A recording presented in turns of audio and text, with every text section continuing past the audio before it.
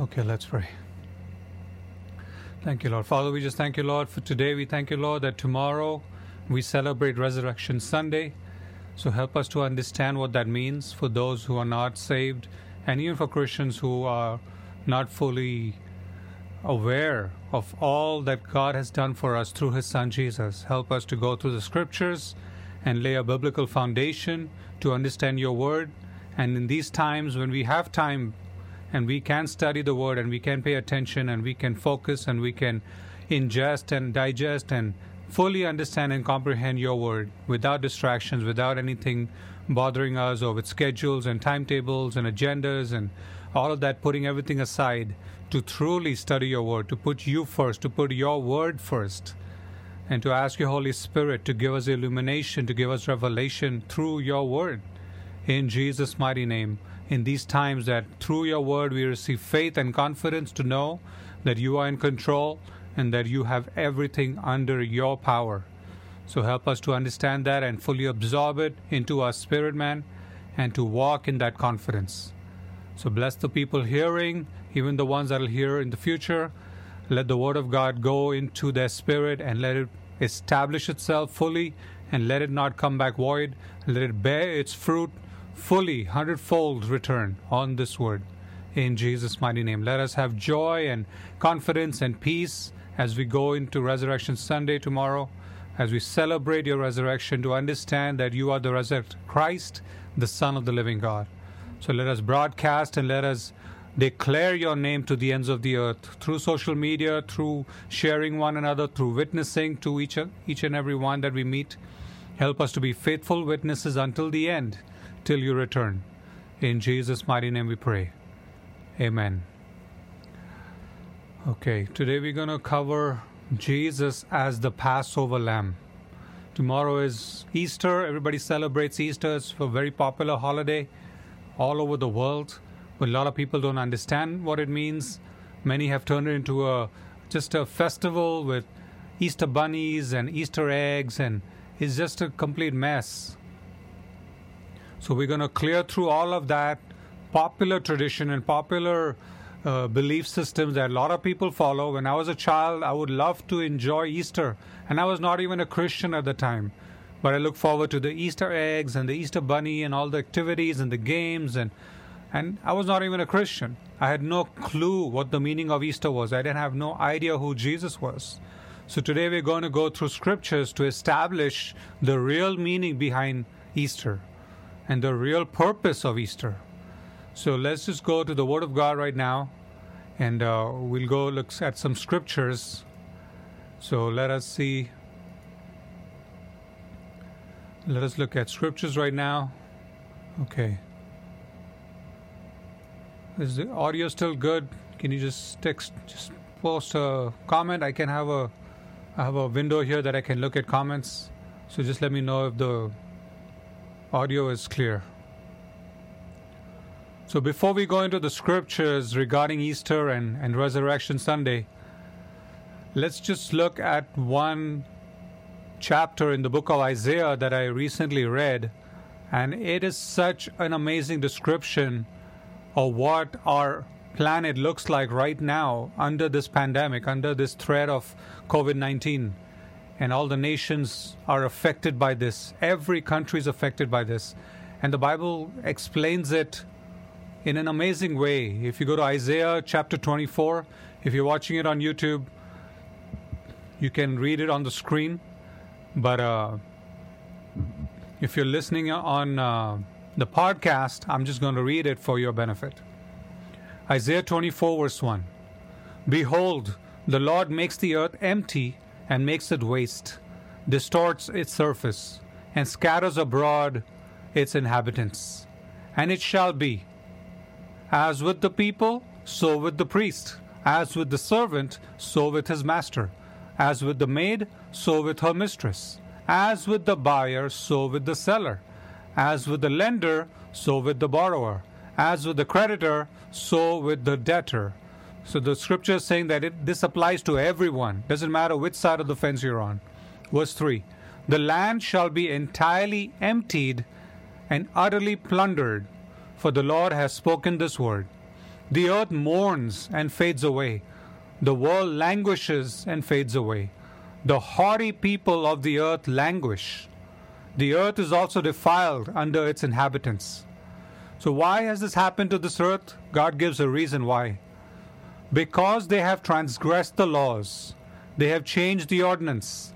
They have broken the everlasting covenant. So God is saying when we break God's commandments, then judgment comes. A lot of troubling times comes. Pestilence and plague and all kinds of things happen. Even in Africa and Saudi Arabia, there's a swarm of locusts, like a plague of locusts, just like in the book of Moses, in the book of Exodus, how plagues came upon Egypt and upon Pharaoh and his people. Today we are saying the same thing. Verse 6, therefore the curse has devoured the earth, and those who dwell in it are desolate. Therefore the inhabitants of the earth are burned, and few men are left. The new wine fails, the vine languishes, all the merry-hearted sigh, the mirth or the joy of the tambourine ceases, the noise of the jubilant ends, the joy of the harp ceases. So all the music and the concerts and all of that just shuts down. All the musicians and everybody, they just can't sing anymore. They can't entertain you anymore because the joy has been taken out of their hearts. Verse 9, they shall not drink wine with a song. Strong drink is bitter to those who drink it. So people that are going to bars and restaurants and all of that and drinking away, all that is shut down. Everything is stopped. Even if they're in the house, then they say, let me have a beer, let me have a glass of alcohol. They can't swallow it because they're suffering in their mind. They're suffering in their soul, in their emotions, in their thoughts. They're worried. They're scared. Verse 10, the city of confusion is broken down. Every house is shut up so that none may go in. Isn't that the reality right now? Everybody's home is shut down. Nobody can go in, nobody can come out. No visitors, no friends, no relatives, nobody, because they're scared. Oh, you might pass the virus on to somebody else. Or whatever, that fear, it says, okay, my doors are shut. Please don't come to my house. If you come, the delivery comes to my house, just leave it at the door. Don't come into my home.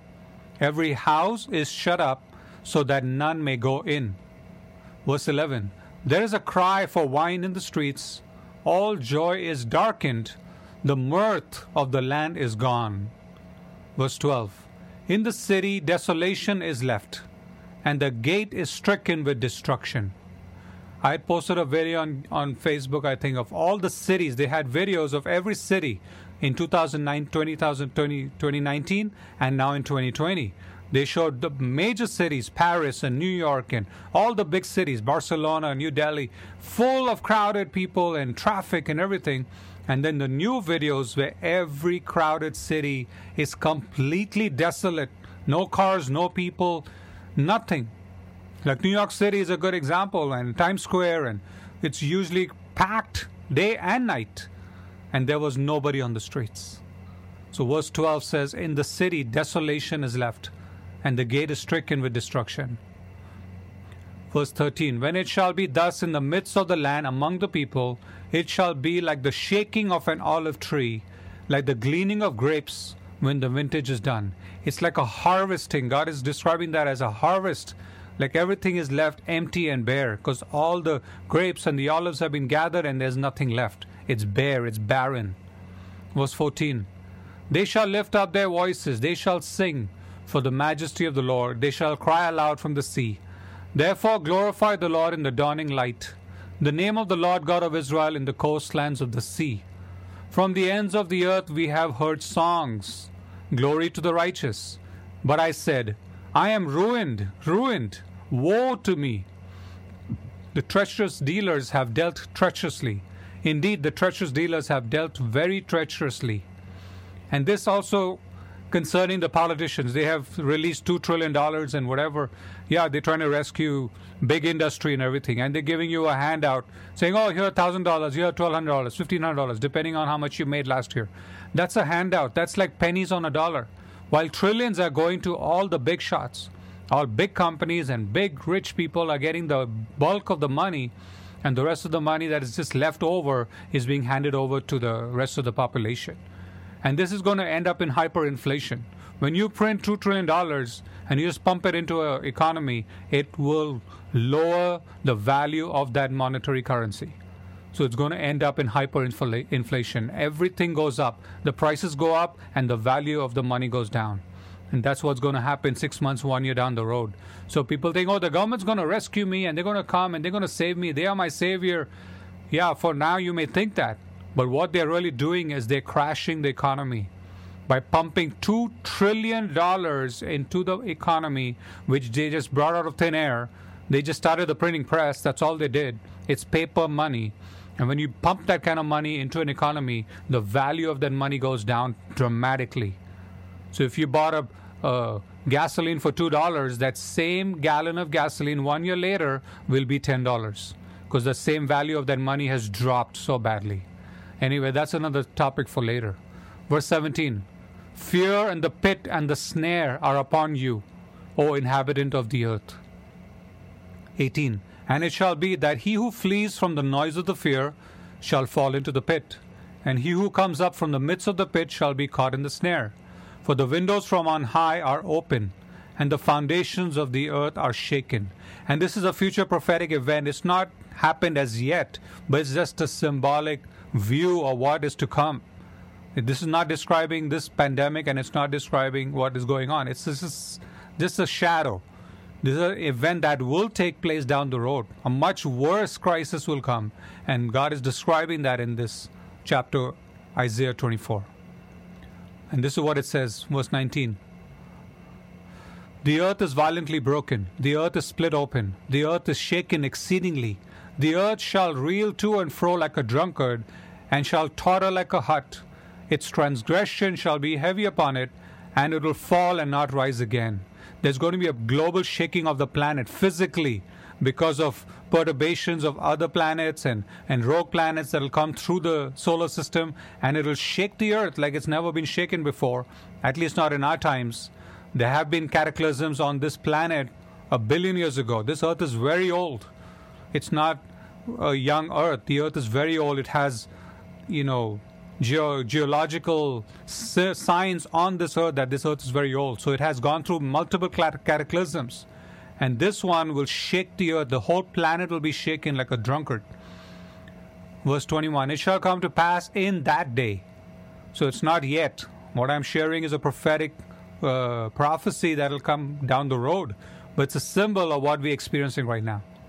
It shall come to pass in that day that the Lord will punish on high the host of exalted ones, and on the earth the kings of the earth. So God is saying all the heavenly hosts, all the demonic entities and all the archangels and the fallen angels and all the principalities and powers and rulers of this dark age, they will be punished by God. They're the ones that are influencing nations right now. They're the ones that are causing men and women to stumble and do wicked things and influence them in the negative way and come against God and come against Jesus. God says, I will punish those principalities. And then on the earth, all the kings of the earth will be punished as well. All your rulers, your politicians, kings, governors, mayors, judges, all of them that were in power that did wickedly, God has a judgment waiting for them. Verse 22. They will be gathered together as prisoners are gathered in the pit, and will be shut up in the prison. After many days they will be punished. Then the moon will be disgraced, and the sun ashamed, for the Lord of hosts will reign on Mount Zion and in Jerusalem, and before his elders gloriously. So in the future, when the New Jerusalem comes down from heaven, and it'll be established upon the old Jerusalem in Israel, God Almighty will rule and reign from there. This is an end-time eschatological prophecy regarding the book of Revelation, and that day is to come, and God will judge and punish all the wicked kings and rulers and even the principalities and powers that are over nations and governments. God will judge them and he will deal with them in a severe way. So that is just a little symbol or a shadow of what is to come that we are getting a taste of right now. It's a humbling process. It's a time for people to really wake up and reprioritize their thinking and their way that they look at this earth and their lifestyle and the society that they live in. Right now, who you thought were your best friends and your buddies and your colleagues and all, they're all gone into hiding. Nobody around. There's nobody. You can't go looking for somebody because then the police will stop you and say, what are you doing outside? There's curfew everywhere. There's a lockdown everywhere. They say only for essential things like groceries and pharmacy and hospital. That's it. Or to fill gas. That's it. You can do nothing else. We have never experienced this in our lifetimes or in our previous generations. Even the older generations are shocked. They say they've never seen something like this on this earth. So the last 2 generations that we are on this earth right now, we're like, what's going on? Everybody's wondering, why is this happening? This is biblical. So let's understand Jesus as the Passover. What does it mean when Jesus is called the Passover, the Passover lamb? So what happened in the Old Testament that God established this festival? The Jews till today, the Israelites till today celebrate Passover. When you hear about Jewish festivals, the main festival that they always talk about is Pesach or Passover. What was that? And people say, oh, they're the Jews and they're celebrating Passover and that's their thing. And let them do whatever. I mean, we can't do that. It's their celebration. And they don't invite you to that. It's their festival. God told them to do it. But He was giving them a clue. It was a puzzle. It was like a jigsaw for them to figure out that, look, I'm telling Moses to do these things, but it's a symbol of my son Jesus coming to do the same thing, and He will do it to replace the law. You don't need the law anymore because Jesus will come. And how will He do it? It's through His death. It's through His blood. It's through His sacrifice. And that's why He's called the Passover. So what is the Passover? Let's go to Exodus chapter 12. Exodus chapter 12. The institution of the Passover. Exodus 12 verse 1. Now the Lord spoke to Moses and Aaron in the land of Egypt, saying, This month shall be your beginning of months. It shall be the first month of the year to you. Speak to all the congregation of Israel, saying, On the 10th of this month every man shall take for himself a lamb, according to the house of his father, a lamb for a household. So God established, look, take a lamb. Each household has to have one lamb that represents the whole household. Now what kind of lamb was it? It was a lamb that had no blemish. It had no markings on it. It was a perfect lamb, a lamb that had no deformities, no illness. It had nothing that was wrong with it. It had to be a lamb that was healthy and strong and clean and everything good about it. Nothing off about it. It was because it was the lamb as a symbol of the Lamb of God, Jesus, the perfect lamb. So God told, speak to all the congregation of Israel, saying, On the 10th of this month every man shall take for himself a lamb, according to the house of his father, a lamb for a household. Now in Islam, Muslim people do this till today. They follow this ordinance. They call it Bakri Eid. It's their celebration. It's just like the Passover, but they sacrifice the lamb or the goat as an offering to their God Allah, because they said, we're following the same principle that God told Moses to follow, and they're doing that for their sins. So it was symbolic for the Jews, but now the Muslims come after that, and they also follow the same. And 2 billion Muslims follow this religion and this festival every year. So as a child growing up as a Muslim, I would watch them slaughter the goat right in front of my eyes. And I was shocked and traumatized. I'm like, why are they killing this goat or this lamb? And they would take that lamb and keep it with them in their garden for a month. Feed it and take care of it and give it water and make sure it's healthy. And by the end of the month, when the sacrifice time came, they would go and slaughter it early in the morning. And my dad would make me watch it. And I was shocked to think, what's going on? And he would try to teach me that this is our religious practice and this is what we do, and all the Islamic teachings on it. But it was a counterfeit to what the Bible speaks of. Verse 6. Now you shall keep it until the 14th day of the same month. Then the whole assembly of the congregation of Israel shall kill it at twilight. And they shall take some of the blood and put it on the 2 doorposts and on the lintel of the houses where they eat it. Then they shall eat the flesh on that night, roasted in fire with unleavened bread, and with bitter herbs they shall eat it. So they had not only to kill the lamb, take the blood, apply it to the doorsteps and the doorposts, but they kill it and then to eat the flesh and eat it with unleavened bread. And this is symbolic of the communion, where Jesus says, if you eat my flesh and drink my blood and break the bread and eat it, you will have no part in me. He was talking about the Passover supper or the Passover meal that Moses and the Israelites would do, and God had commanded them to do. Verse 11. And thus you shall eat it, with a belt on your waist, your sandals on your feet, and your staff in your hand. So you shall eat it in haste.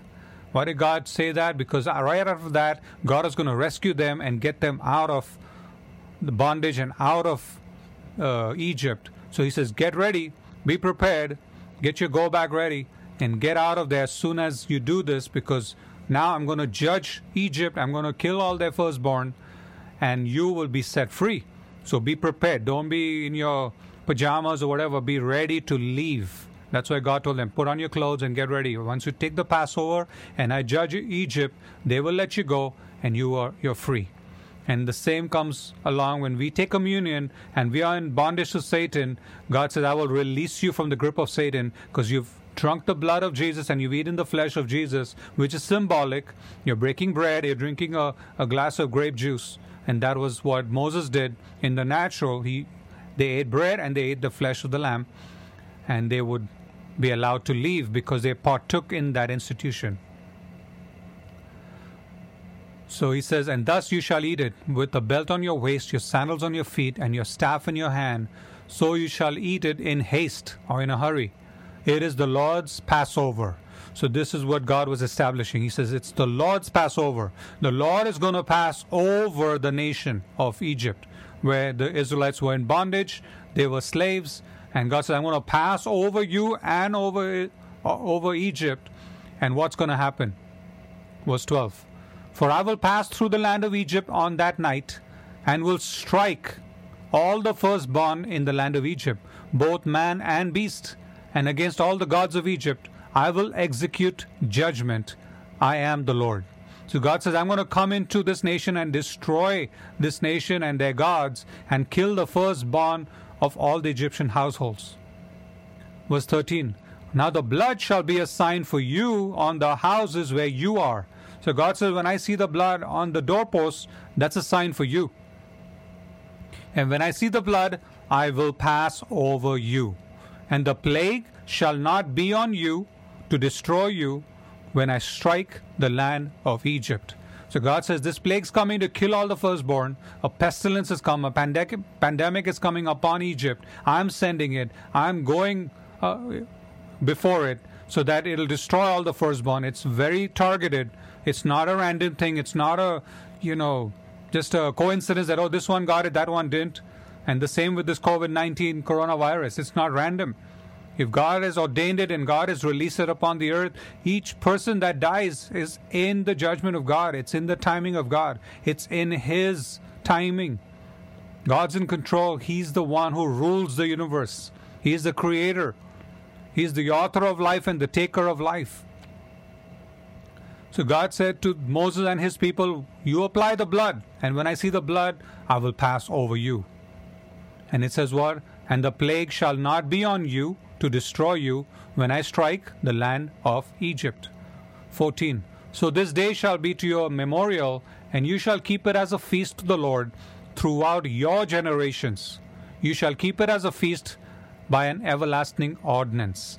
So He gave the Israelites this commandment. It's not a choice. He said, keep this as a memorial. Remember this every year. Passover, remember it. And when Jesus came, He came as the Passover lamb, and then He instituted the Lord's Supper, the communion, which was the real deal compared to this. And those who apply the blood of Jesus on themselves and they declare it over their families, over their homes, the Passover takes place again for you. No pestilence will come in. No plague will come near your dwelling place. Psalm 91. Because God sees the blood of Jesus now. It's not just the blood of a lamb. It's the blood of Christ. That's how powerful it is. That's why we're very careful when we take communion. It's a dangerous thing to take communion without examining yourself and checking your heart and checking your walk. Are you really obedient to God? Because there are a lot of people who take it casually and they die before their time because they disrespected the body of Christ. Leviticus 9:7. And Moses said to Aaron, go to the altar Offer your sin offering and your burnt offering and make atonement for yourself and for the people. So this offering was supposed to be an atonement. It was a sacrifice for our sins. That's what atonement means. We have sinned, and Jesus died in our place. And when we come before God, that is our offering. So, Lord, your Son died for me. That's my offering. There's nothing else I can give you. All I have is my sin. And the blood of Jesus cleanses us of all unrighteousness. In the Old Covenant, in the law of Moses, they had to sacrifice lambs every year for their sins. Today the Jews follow the law of Moses and they say, we don't have a temple, but we keep the law. How can you keep the law if you can't have sacrifices? Without a sacrifice of a lamb, you cannot atone for your sins. How are you atoning for your sins? The Jewish people don't want to acknowledge that without the temple and without the sacrifice of animals, your sin is not atoned. So just by keeping other parts of the law doesn't justify you before God. And what did Moses do? It says, offer the offerings of the people and make atonement for them as the Lord commanded. This is a commandment. The Jewish people cannot keep this commandment because they don't have a temple. They don't sacrifice animals behind the house. They can't do that. It had to be ritually done according to the tradition, according to the commandments, according to the law of Moses, the way he described it, the way it was supposed to be done. And for 2,000 years, there's no temple. How are they keeping the law? Verse 8. Aaron therefore went to the altar and killed the calf of the sin offering, which was for himself. Then the sons of Aaron brought the blood to him, and he dipped his finger in the blood, put it on the horns of the altar, and poured the blood at the base of the altar. So they sanctified that whole temple area with blood. It was a very bloody, messy ritual that they had to do.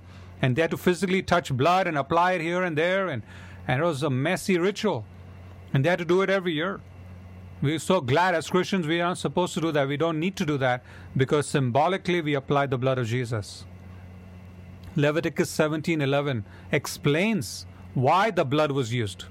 Why all the sacrifice and why all the animal sacrifice and why the lamb and why blood? Why does he talk about blood so much in the Old Testament? Leviticus 17:11. For the life of a creature is in the blood, and I have given it to you to make atonement. So God says, for you to atone of your sins, it's blood for blood. So to spare your own blood and your life that has your blood, has your life in it, I want the life of the blood of that animal. That is what is going to replace the judgment on you. It'll pass on to that animal.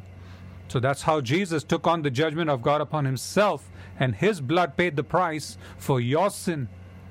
God could have destroyed you because of your wickedness, because of your evil ways. We were all evil. Not one of us is righteous. Not one of us is a saint. We've done horrible things our whole life. Just look back 6 months and you can see how many bad things we have thought and how many bad things we have said and how much negative stuff we have done. For that, the price is eternal judgment into hell. But when we come into Christ, it's through the blood of Jesus Christ that we have been spared the wrath of God. That's what atonement is for.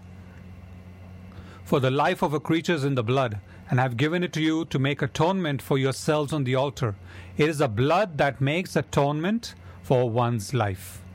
So that was the Passover. God says, sacrifice the animal, and that blood that you apply is an atonement for your life, for the sins of your life. And I will not kill you because this animal was sacrificed in your place. So it was necessary for both covenants to be ushered in by blood, because first it proved the death because the blood is in the life force, and secondly it was given for atonement. So without it there could be no forgiveness for sins. God is a righteous God. He's a holy God. For us to have our sins forgiven, in the Old Testament they had to sacrifice an animal, and that blood had to be poured out, and the life of that blood had to die. Verse 14. For it is the life of all flesh. Its blood sustains its life. Therefore I said to the children of Israel, you shall not eat the blood of any flesh, for the life of all flesh is its blood. Whoever eats it shall be cut off. So this is a warning. There are a lot of people that eat meat with blood in it. And God says don't do that, because the life of that animal is in the blood. And a lot of times people eat steaks that are rare and just bloody meat and they're eating it. Or there's what you call blood sausage, and there are certain dishes made in Spain and different places where they mix the blood in it. There are some places in Philippines and different places where they mix the blood, pig's blood, into that dish, and they eat it. And it's a delicacy and whatever. But God judges and warns people, do not eat the blood of any animal. And that's why those who are, Satanists, they drink the blood as a direct rebellion against God. Those who worship Lucifer, those who do all kind of satanic activity, they require blood, but then they drink that blood as a direct offense to God, because they know that principle. So Jesus' blood was shed to usher in the new covenant. His blood proved that a death had occurred, thereby enacting his last will and testament. His blood was the price necessary for this will to come to pass. In other words, it put this covenant into effect. The new covenant is not only the will of Jesus, whose blood ushered it in, it is also the will of God. So for a covenant to be established, blood has to be shed. And for a will to come into effect, if supposing your father dies and he has written a will, that will is not in effect until he dies. Once a human dies, and his will after his death comes into effect. It's the same way Jesus had to die, and his will and his covenant came into effect after his death. John chapter 6 verse 38. Jesus says, I have come down from heaven, not to do my own will, but the will of him who sent me. So Jesus came not to do his own will and do whatever he felt like doing, even though he was the Son of God. He said, I have come down from heaven to die for your sins, to be the Passover lamb for you, for all of mankind. John 5:19. Then Jesus answered and said to them, most assuredly I say to you, the Son can do nothing of himself, but what he sees the Father do, for whatever he does, the Son also does in like manner. Remember when God told Abraham, come, bring your son Isaac and sacrifice him.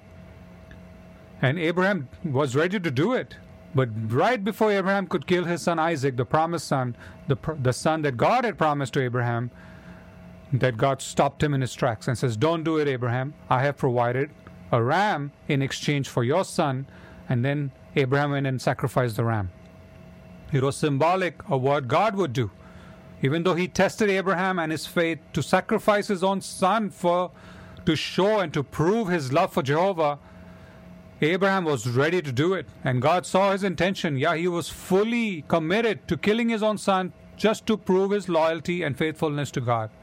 If today God tells me, David, go and sacrifice your son Enoch for me to prove your faithfulness to me, I would be shaken up. I would be like, can I really do that?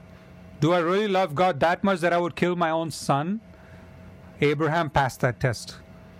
We are glad that we are not given those kind of tests today. Abraham was given a very severe test, but he passed it, and then God provided a solution. The same way God was saying symbolically, yeah, you were ready to kill your son, but I didn't allow you, but I am going to commit to killing my son for your sins and for the sin of humanity. John 8:28.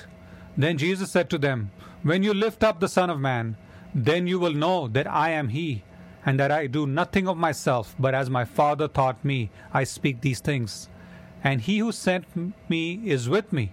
The Father has not left me alone, for I always do those things that please him. So Jesus was saying, when I am lifted up, for the Father God is right with me.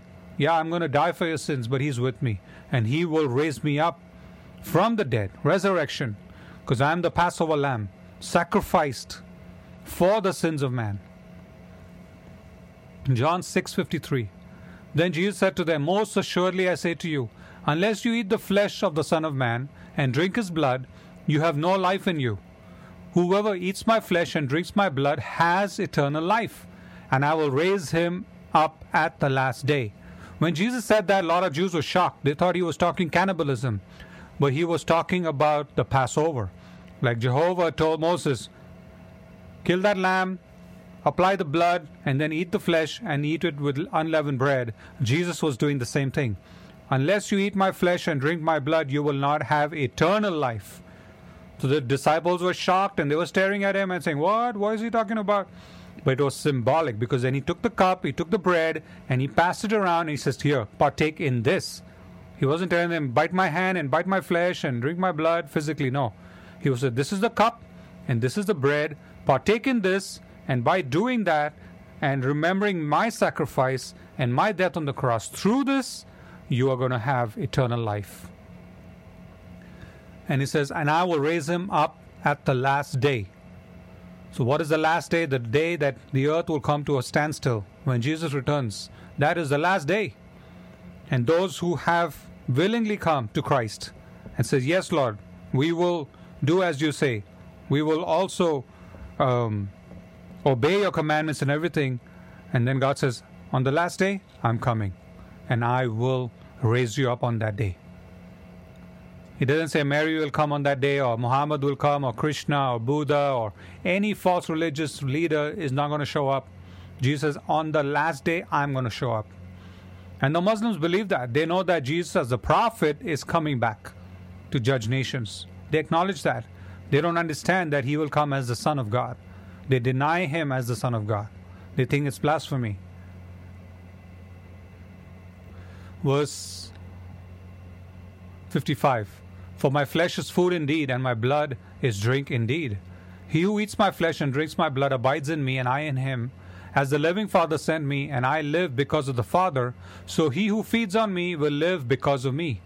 This is the bread which came down from heaven, not as your fathers ate manna and are dead. He who eats this bread will live forever. So Jesus symbolically says, I am the bread of life. And this bread came down from heaven. And if you partake of this bread and drink his blood and eat his flesh, you will have eternal life. And it's all symbolic. It's not physically, like I said, you're not supposed to physically eat flesh and blood, but it's symbolically as you partake. It's a supernatural thing. It's a spiritual thing. So Jesus' blood serves multiple purposes. It enacted the will of the covenant, and it was a cleansing agent for sin. If no blood was shed, there couldn't be any forgiveness for sins. So today when we struggle with sin and we're like, oh, my sin, think of the blood of Jesus. Think of the new covenant. Think of Jesus as the Passover lamb. Run to him and say, Lord, I'm going to come under the blood of Jesus. I'm going to partake in the communion. I'm going to eat that bread, drink that cup of grape juice as a symbol of your blood, eat your flesh as that bread, and be part of your eternal life. And that blood cleanses me inside out with whatever sin and iniquity and curses and transgression, disobedience, rebellion, all of that. So today we have two sets of people. People that are under the blood of Jesus and they are free from sin and have peace with God. And there are those that are outside the blood of Christ who are not partaking in the Passover meal and the new covenant and the communion table. They are the ones outside of it, and they're struggling in their sin, and they're suffering in their mind, in their soul. Their sin is still upon them. Their transgression is still troubling them. Their conscience is still bothered. You see them always disturbed, always messed up, taking drugs and alcohol and everything to try and calm it down, and it's not going to help. You need the blood of Jesus to cleanse you of all unrighteousness. And then there are those that have gone over to the evil side, and they've gone into witchcraft, and they've gone into complete rebellion against God. And they are just, now they have no more conscience left. They have no guilt, no shame, no condemnation, no conviction of sin. Those are people that are what the psychologists call, they are sociopaths. They have zero conscience. And they've completely damned forever, because God has also given up on them. Isaiah 53 verse 1. And to whom has the arm of the Lord been revealed? For he shall grow up before him as a tender plant, and as a root out of dry ground. He has no form or comeliness. And when we see him, there is no beauty that we should desire him. This is talking about Jesus on the cross. When we look upon Jesus on the cross, it looks ugly. It's a horrible sight. We don't want to look at it. It's so painful to even look at the cross and Jesus hanging on the cross with all the bruises and the bleeding and the crown of thorns. And here Isaiah 53 describes it beautifully. The Jewish people, when they read it in the Torah, when they read Isaiah 53, they just jump over it. They skip over it because they don't understand it at all. They don't see Messiah in it. They don't see Jesus in it because they are veiled. They cannot look. They've been spiritually blinded till the last day, till the day of the Lord. Then that veil will be taken away from their eyes, and the Bible says all Israel will be saved. The true Israel, the true Jews. There is no beauty that we should desire him. He is despised and rejected by men, a man of sorrows and acquainted with grief, and we hid, as it were, our faces from him. He was despised, and we did not esteem him. Till today, people despise Jesus. They don't esteem him. They're like, oh, Jesus, don't talk about Jesus. They use his name as a cuss word. Every time I watch a movie or listen to some broadcaster or somebody on the television or whatever, they're using his name with bad words in it, and they are despising him. Verse 4, surely he has borne our griefs and carried our sorrows, yet we esteemed him stricken, smitten by God, and afflicted. But he was wounded for our transgressions. He was bruised for our iniquities.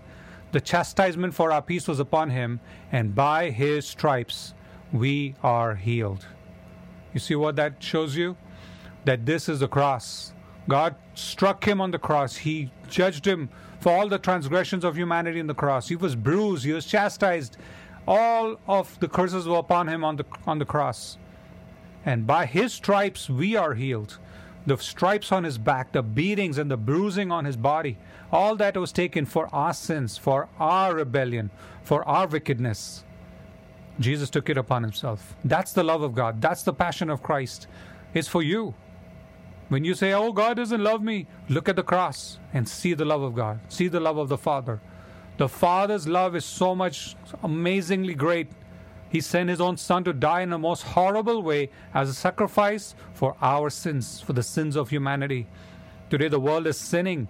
It was going about its business, doing everything it wanted to do, completely rebellious and lawless, just running, chasing after money, money, money. They were not serving God.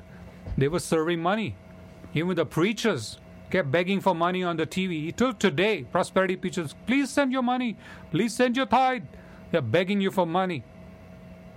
And then some of these false teachers and heretics are shouting and screaming on the television saying, oh, I have authority as the prophet of God, and I will take authority over this virus, blah, blah, blah. What happened? That right there proves they are false prophets. In the Old Testament, the prophets had power with God. When they would speak, it would happen instantly. Fire would come down from heaven. The heavens would be shut up.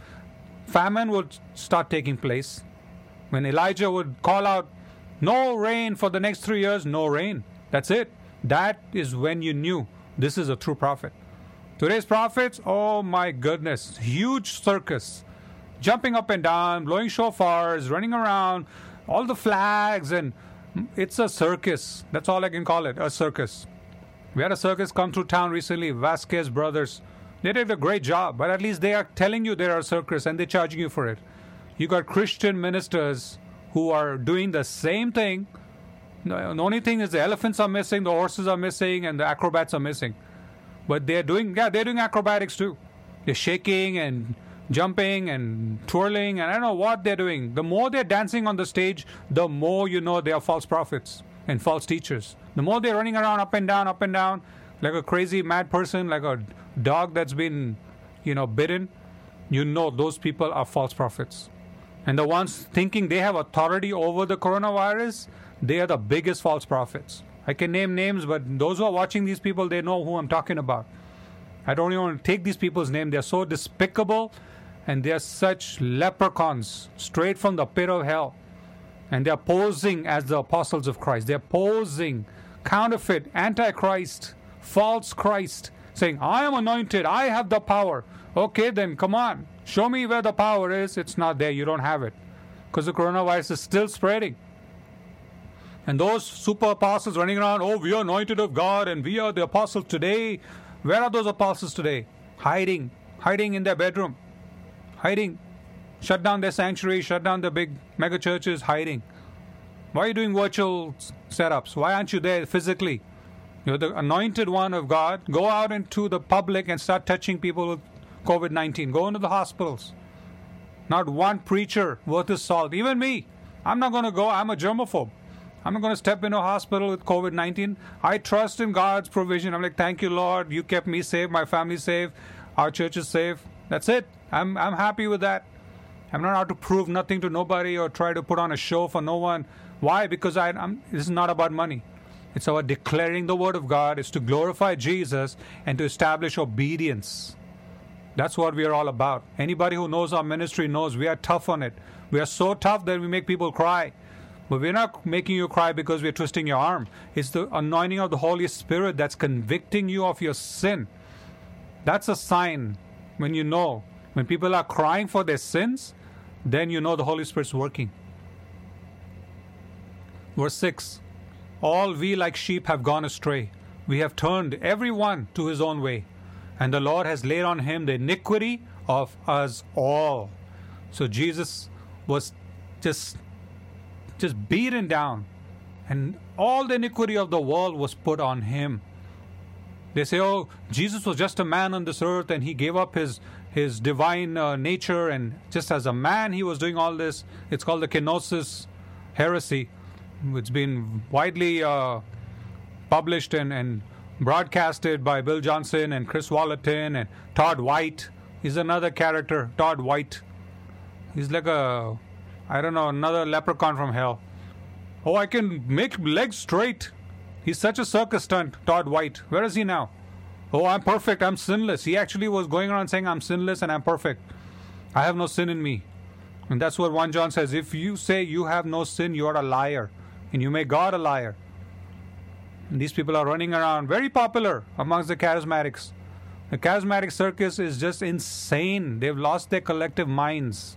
They have no discernment. They've never read the Bible. And they can't discern between good and evil.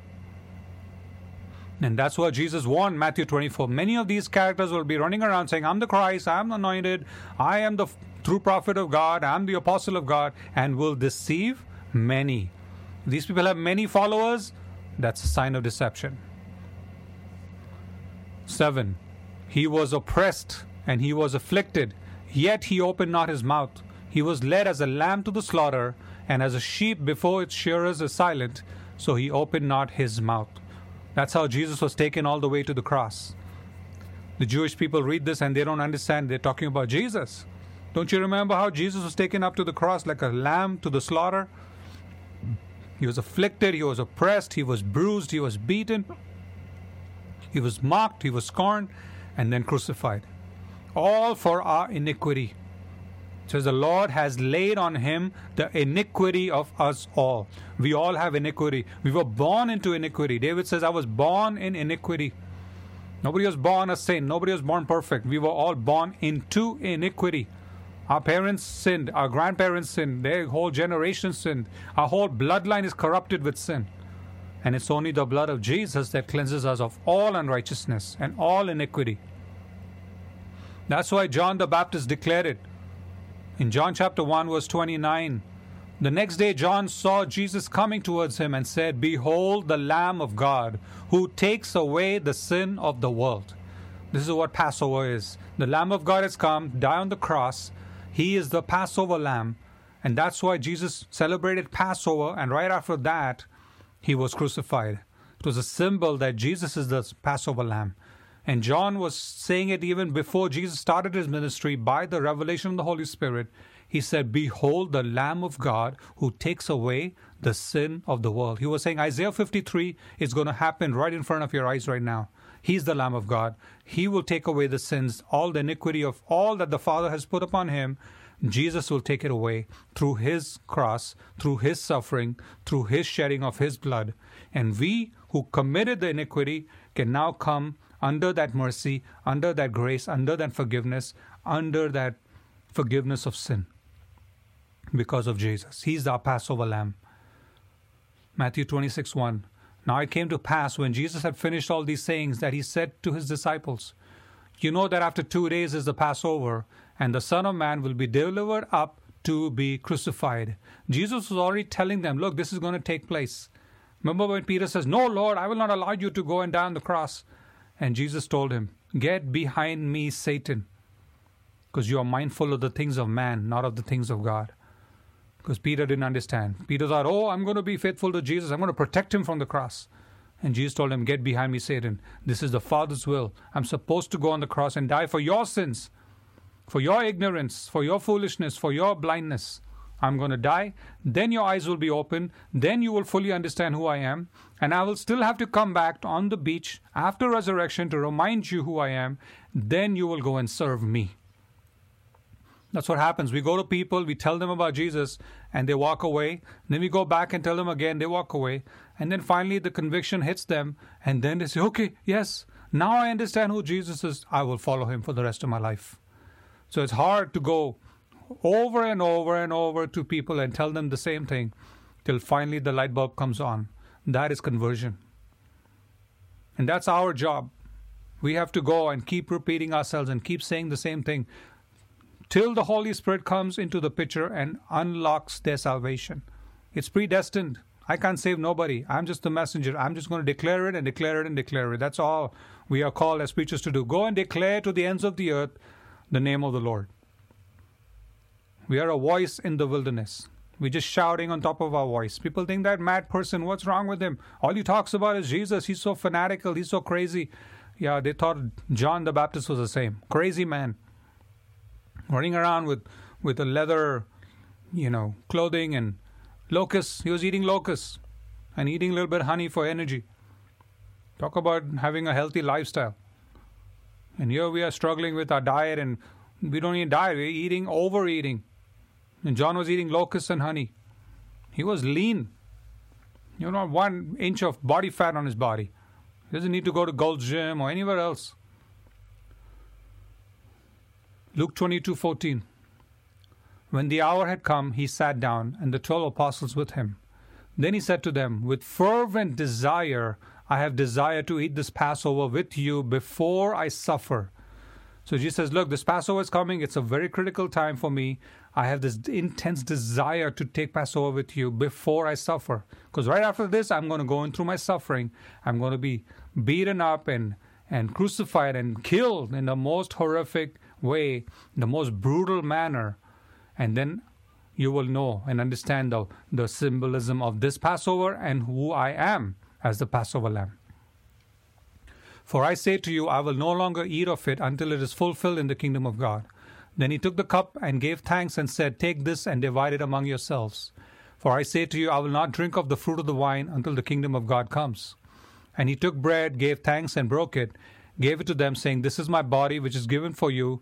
Do this in remembrance of me. Likewise, he also took the cup after supper, saying, this cup is a new covenant in my blood, which is shed for you. So that's amazing that it says, look, this is what Moses did that God told him to do in the Passover. This is your Passover. This is what you are supposed to do. 1 Corinthians 15:1. Moreover, brethren, I declare to you the gospel which I preached to you, which also you received and in which you stand, by which also you are saved, if you hold fast that word which I preached to you, unless you believed in vain. For I delivered to you first of all that which I also received, that Christ died for our sins according to the Scriptures, and that he was buried, and that he rose again the third day according to the Scriptures, and that he was seen by Cephas, then by the 12. After that he was seen by over 500 brethren at once, of whom the greater part remain to the present, but some have fallen asleep. After that he was seen by James, then by all the apostles. Then last of all he was seen by me also, as by one born out of due time. So there were hundreds and hundreds of eyewitnesses of his resurrection. Okay? And they got so bold about it that, wow, he came back from the dead. That's what stirred up the early church to go into all nations and declare it. Jesus has risen from the dead. Now we can celebrate Passover on Easter as this Passover lamb, Jesus the Christ, the Son of the living God, raised from the dead. That's the hope of every true Christian. The hope of false Christians is wealth, prosperity, and health. That's when you know you're a fake Christian. You're running around saying, I'm a Christian, you're not a Christian. I saw a recent article with Joel Osteen going to have an Easter service. Who's he going to have Easter service with? Or maybe he would bring some godly people alongside and, try to read scriptures and, right? No. That's how you know he's a heretic. He invites Kanye West, who's a total leprechaun. He's inviting Medea, the transvestite, Tyler Perry. He's inviting Mariah Carey, who's bipolar and is fully demon-possessed, and himself. That's his circle. You are known by the company you keep. And these are wolves in sheep's clothing, gathering to themselves the elite of Hollywood. What has Hollywood to do with the Holy Scriptures? They are totally opposite to the Bible. So what business does Joel Osteen have to hang around with these nasty individuals? But that's his company. That's how you know who these people are. He's a heretic. And they all have a punishment waiting for them because they have denied Christ. They have despised the name of Jesus. They have mocked him openly. And Joel Osteen doesn't even preach the true Christ. He preaches a false Christ. He preaches a new age Christ that'll give you everything that you want. His Christ is a magic genie in a bottle. Well, that genie is not working anymore for him or for anybody else that they follow him. The Christ of the Bible is going to come and bring judgment upon nations. He's coming as a conquering king. And those who misrepresent him will be severely judged and condemned and sent straight to the pit of hell. Preaching this gospel is a powerful thing, but it has to be the true gospel. Paul warned in Galatians chapter 1 verse 8, anyone preach to you, even an angel from heaven, and he preaches a false gospel, let him be accursed, anathema. All these false preachers, prosperity preachers, false prophets, false apostles, false heretics, all of these bunch of hypocrites and this big circus, they will burn in the pit of hell because they represent the false Christ. It's the Antichrist spirit operating, deceiving millions. So wake up. Wake up. And those who are in that delusion, those who are in that bubble, we're just declaring it so that bubble breaks, that God would have mercy on you and you repent even of all of that false teachings and false belief systems and come to the true Jesus Christ, the one who died for sin, for iniquity, for rebellion, transgressions, disobedience, lawlessness. If a preacher is not talking about it, he's a false preacher. That's a simple litmus test of any preacher today. If they're still talking health, wealth, and prosperity, they are lying hypocrites. And they will burn in hell, and they are taking a whole bunch of them with them. So stop chasing after these fake people and counterfeit preachers and come after Jesus Christ, the true Christ. He's coming soon. All these warnings are just starting points. It's the beginning of sorrows. Yeah, good times will come, and then judgments will come. Like birth pangs. Bam, bam, bam, bam, bam. To wake us up, to bring us to our knees and say, Lord, you are God. So come into that place today. Repent of sin. It's a good time to be at home, locked up, so you can study the Word, you can pray truly. Find time to pray. There was excuses in the past. Oh, Pastor, I don't have time to go to church. Oh, I'm too busy. I got this thing to do. I got a barbecue to go to, and I got to go to this party and this and that. Well, now you have all the time in the world, and there's no church. Stay at home. Read the Bible. And if you have family, start being a true man of God and a woman of God to your children. Start truly being the priest and the prophet and the pastor of your own home. Every man and a woman says, oh, I'm busy and I got too many things to do. Well, you're not busy anymore. Start to focus on the Word of God. Put priority that God, your Lord, your God is first. More than money, career, job, banking, shopping mall, gym, whatever it is that is your God. It's all come crashing down. Now truly God is God. And this is just the beginning. Don't think this is the end. This is just the beginning. The book of Revelation is a very scary book to read. It makes me sweat. I'm like, Lord, I don't want to be part of that. Please take me up in the rapture before all that happens. And here I'm in the middle of a pandemic. I'm like, oh my goodness. Maybe I'm going to see all of Revelation before I die. So it's the same for you. Start to wake up. Let the Holy Spirit do that work deep inside of you. And say, Lord, help me. Just break all the strongholds in my life. Break off all the stubbornness. Break off all the ugliness in me. All the hate and the rebellion and that nasty nature that is in me. Break it, Lord. Just break me, Lord. That's a good prayer to pray. Break me, Lord. Break everything in me. God is already breaking all the so-called facade of society is already broken now. There's nothing there to hold up. Everything has come crashing down. So now you can say, Lord, break me and rebuild me in the image of Christ. So let's close and we'll continue this next week. There's a whole lot more scriptures. I have like 9 pages. I've just done 6. I have 3 more pages but we'll cover it next week. So it'll be part 2 of this teaching. So next week we can hear the rest of the scriptures. Those who have the link and those who have the scripture references can read it and study it in this period of time and focus and fast You should fast tomorrow. Tomorrow's Easter. Jesus suffered so horribly for your sin. You can fast one day for the Lord. Fast unto Him for Him. Don't fast unto God. Lord, what can you give me? What can you do for me? What can I get from you? That's not the reasons to fast. When are you going to fast unto the Lord? Say, Lord, I want to fast for you. I want to get closer to you. I want to starve and hunger and be in deprivation so that I can come to know you. Try it sometime. Break free of the narcissism and the selfishness and self-centeredness for once. Tomorrow's a good day, Easter.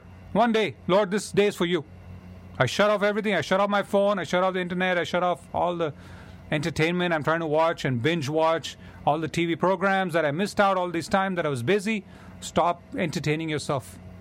And get on your knees and say, Lord, all I'm going to do is study the scriptures and seek your face. One day. And see what a difference it makes. So, let's close. Thank you, Lord. Father, we thank you, Lord, for today. Bless your living word. Let it go forth. Let it produce a harvest. And let it be unto your glory. And tomorrow, as we celebrate Easter, to celebrate resurrection, knowing that you rescued us from our iniquity and rescued us from all our suffering and our pain and our misery, our depressions, our loneliness, our hatred, and all of the negative, toxic emotions that consume us, that you have set us free from that through the blood of Jesus, through the cross, through the name of Jesus. The power in the name of Jesus is enough to break strongholds. So right now we just say the name of Jesus. Let His name be above every other name. Let it be above all your strongholds. Let it be above all your priorities and all your agendas and timetables and whatever. It already is. But let it be established in your life now. Let Him always be first.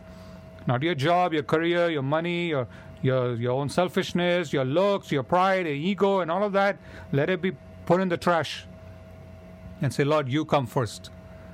You alone are God in my life. Nothing else. I'm not my own God. And I'm not idolizing myself for my own needs and my own wants and my fears and this and that. Lord, you are Lord. You're in control. Your Holy Spirit sustains my life every single moment. What am I afraid of? You will carry me through this crisis. You will bear me up in your arms. And you will take me over across the Jordan to the promised land. So we thank you, Lord, as we celebrate Passover, as we celebrate Resurrection Sunday, we remember the cross. We remember your sacrifice for our iniquities. And through that, we are justified. Through the blood of Jesus, we are made righteous. It's not self-righteousness. It's the righteousness of Christ. It's through the blood of Jesus alone. Nothing else can take care of your wretchedness. It's only the blood of Jesus. So help us, Father. In Jesus' mighty name we pray. Amen.